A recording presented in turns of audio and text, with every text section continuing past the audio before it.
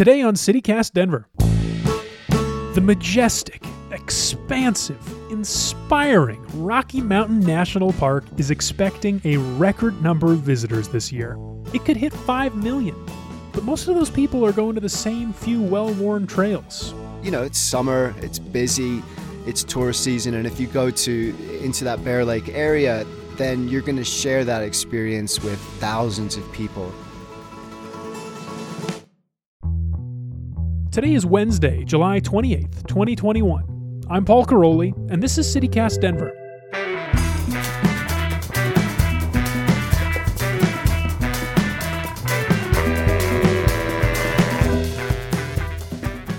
Let's see what's happening out there today. It's heating up again. We're looking at a high of 98 today with a slight chance of storms this afternoon. Our top story, Bree is coming back. That's right, our regular host, Bree Davies, returns from her maternity leave tomorrow. I know she's going to be excited to be with you again. I don't know about you all, but I think Meow Wolf is gearing up to open their new Denver spot very, very soon. The DIY art collective turned National Immersive Art Experience Company has been putting up weird flyers and billboards around town. I saw Westward had some pictures yesterday of a Meow Wolf sign going up on that big white oblong building they built near I-25 in Colfax. And perhaps most telling of all, I got a cryptic email from them yesterday telling me to commit to memory the date August 3rd, which is next Tuesday. I'm still not psyched about the crappy business practices I've heard about, especially the allegations of discrimination against female, non-binary, and transgender employees. But I love the Meow Wolf in Santa Fe, and I'm pretty damn excited to see what they've been working on here in Denver. And here's just a quick bit about sports. I know there was a lot of talk this summer about the Broncos acquiring MVP quarterback Aaron Rodgers from the Packers, but I've got bad news. Rodgers re-signed with Green Bay yesterday, leaving the Broncos once again without a clear number one QB going into the season. Drew Lock and Teddy Bridgewater are going to duke it out in training camp, but good luck remembering either of their names come next season. When I first moved to Denver a few years ago, I didn't really get everyone's obsession with the outdoors. But I wanted to see what all the fuss was about. So one day, my wife and I picked out a nice, easy beginner trail. We got up early, drove out on 36, through the quirky little town of Estes Park and into Rocky Mountain National Park, seeking adventure in the wilderness, oneness with nature, and maybe a peek at some elk or a moose. Stop me if you've heard this story before. Of course, it was wall-to-wall crowds all day long. Looking back, I feel like I lived a true Colorado cliché. But it's a cliché because it keeps happening. After a dip in attendance last year during the pandemic, Rocky Mountain National Park is once again on pace for record numbers of visitors this year. And that means those crowds and the impacts they have on the park are now bigger than ever. Testing 1, 2. Am I? Yep, I'm coming through. Get the old do not disturb on. There we go. Aaron Miller is an award-winning travel writer and the host of the new podcast, Exploring Estes Park. Funded by the Estes Park Tourism Office, Exploring Estes Park aims to show listeners new ways to engage with one of Colorado's most beautiful places. I actually spent some time working on Exploring Estes Park at my last job, so CityCast Denver producer Xander McMahon sat down with Aaron last week. Well, Aaron, welcome to CityCast Denver. Thank you so much for having me. I'm really excited to be on. All right, I'm going to start with a tough one. Why does this podcast even exist? Oh my God, that is a tough one.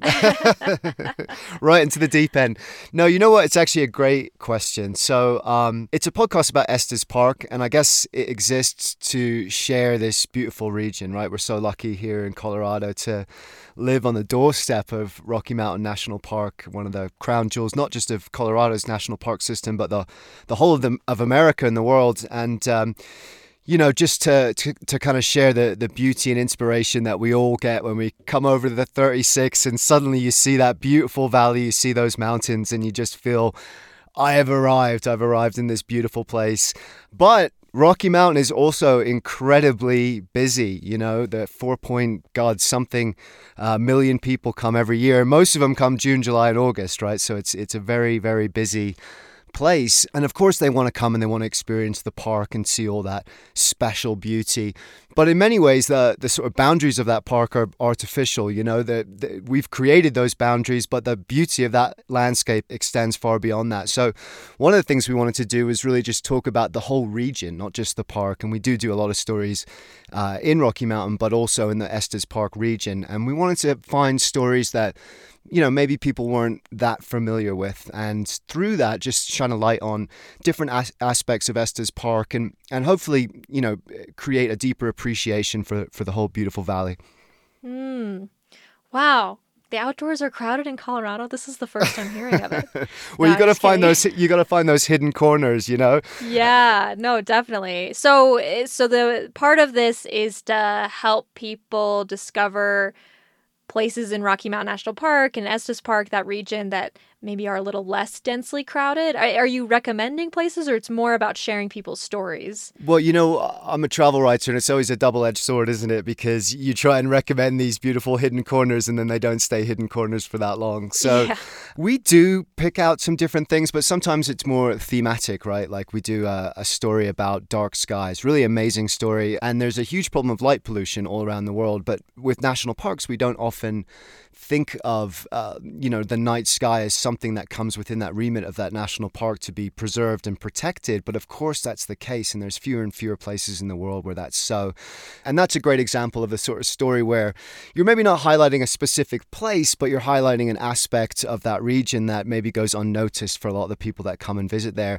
Another example, we did an episode about the indigenous history of Rocky Mountain National Park. And that's a story that's not often told, you know. When we talk about that area, we talk about Enos Mills and Griff Evans and the people who founded that town in the late 19th century. We talk about the formation of Rocky Mountain National Park in the early 20th century. But the archaeological evidence dates back 12,000 years to indigenous people living and using that area, often seasonally for hunting and plant gathering. And that's not a story that's told often enough. And I think sometimes when you find stories like that, they can help you see just different layers into a place and maybe appreciate it a bit more for that too. Oh, yeah. I'm sure that will help people see this park that maybe we take for granted sometimes in a new light, in a new way. And yeah, going back to that Dark Skies episode, I know that you also share the story of about like an observatory in Estes Park made by a man who lost 2 children. So he kind of created the place as a memorial to them. That sounds super moving. And I felt like a lot of the stories in that episode build towards this greater significance of stargazing. And I'm wondering if you could tell me more about that and why you wanted to focus on that. Yeah, he's a great guy, Mike Connolly. His observatory is the Estes Park Memorial Observatory. Sadly, his 2 children, older children, died in a motorcycle accident, and as a memorial to them, he built this amazing observatory. And we actually got to go up and look through it, and it's a proper big telescope, you know, where the thing unfolds at the top. And the first time that you look and you see the moon or Saturn and you see it through a telescope like that, I think you just get this moment of, oh my God, this is real. Like, you know, we know it in an abstract way, but suddenly when you see the rings of Saturn or you see the moon in 3D, he was just saying to us, like, you can actually see some of the debris from the moon landings if you get it at the right time. And I think there's just this sort of realization moment that, you know, oh my God, we really are on a blue ball floating in the vastness of space. And that does something very special to us. Light pollution, it affects ecosystems, it affects animals all over the world. It has all these tangible effects. It costs us a ton of money, but also on a deeper, probably more abstract level, to talk about, you know, what are we truly missing when we lose the ability to look up and see that Milky Way and its true wonder. I always tell the people, okay, with the naked eye on a good, clear, dark night here in the park, you can see a magnitude 6 star. Mike's talking about stellar magnitude. It's a scale that dates back to the ancient Greek astronomers Hipparchus and Ptolemy to compare the relative brightness of stars. Number 1 is the brightest and easiest to see, and 6 is the dimmest and only visible in the darkest of skies. And so here in Estes, we can see 6s. You know, that's phenomenal. In Denver, on an equivalent night, you're lucky to see a 3. And the people east of the Mississippi, they haven't even seen the Milky Way, probably. If you're in the park and you've never seen the Milky Way before and you look up, you'll say, what in the heck is that? And it's the Milky Way. It's that brilliant. So in the first episode of the podcast, you share Isabella Bird's story of visiting Estes Park for the first time. I believe this was like in the 1800s? Yes, yeah, late 1800s. I'm curious, what really struck you about her tale so much so that you wanted to start the whole series here with her? It's a great story. I love her story. You know, she was a British woman. At that time, you know, women were expected to sort of clink teacups in Victorian England. They weren't expected to travel around the world. And those that did were aristocrats and were accompanied by their husbands or whatever.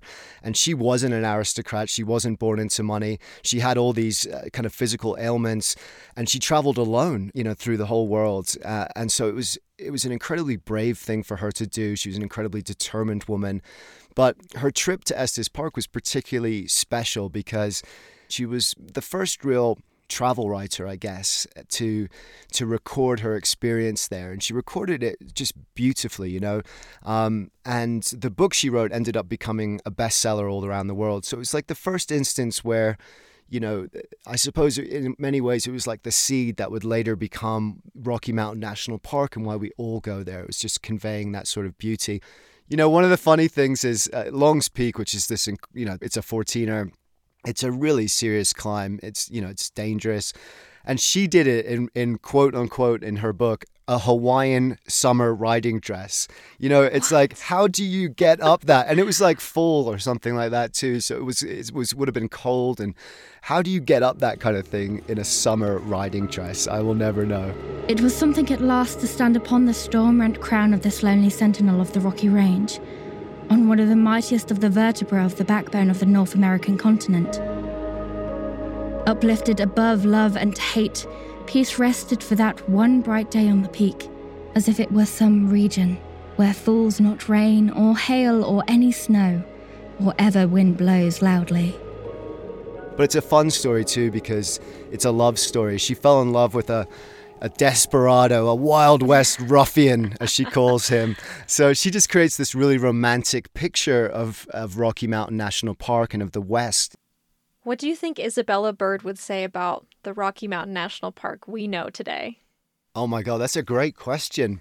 You know, we had a historian on, Thomas Andrews, talking about, you know, how although so much has changed, that landscape still inspires the same sort of awe. It still makes us feel the same. And so I think that she would have, it'd be a very different place for her, of course. I'm not sure what she would have thought of that. Probably not enough of an adventure. She probably would have been out in the backwoods, like, you know, fighting bears or something.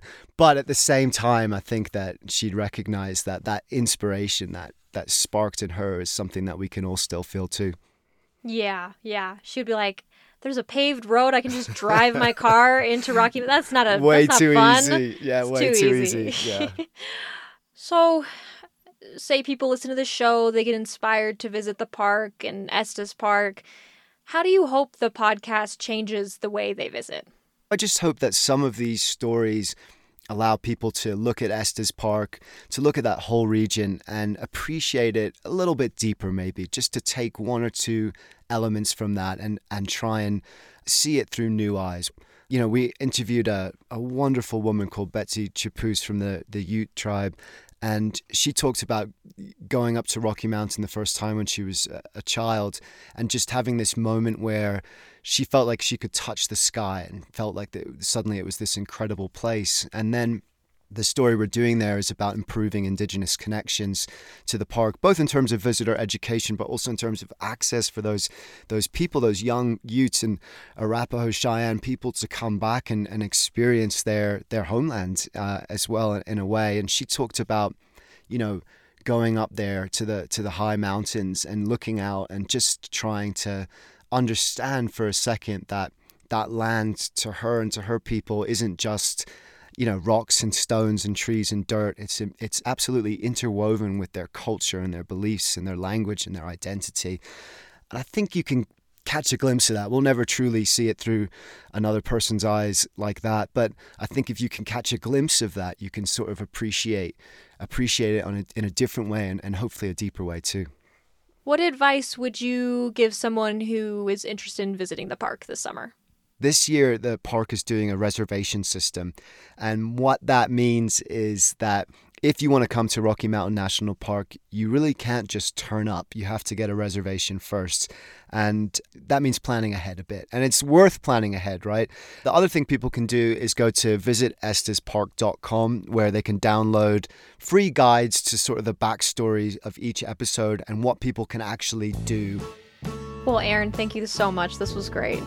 No, thank you. And can I just do a big shout out as well, because I made this podcast with House of Pod, who are an amazing production company. They do some incredible stuff. And Jason Patton was the sound engineer and audio wizard and co-producer on this. And I couldn't have done it without those guys. Oh, yes. Hats off to your whole team. It was great. Thank you.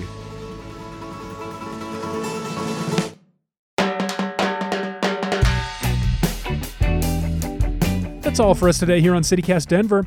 If you enjoyed the show, why not take a minute to tell a friend about us? Rate the show wherever you get your podcasts and subscribe to our morning newsletter. We'll be back tomorrow morning with more news from around the city. Until then, I hope you have a really good day.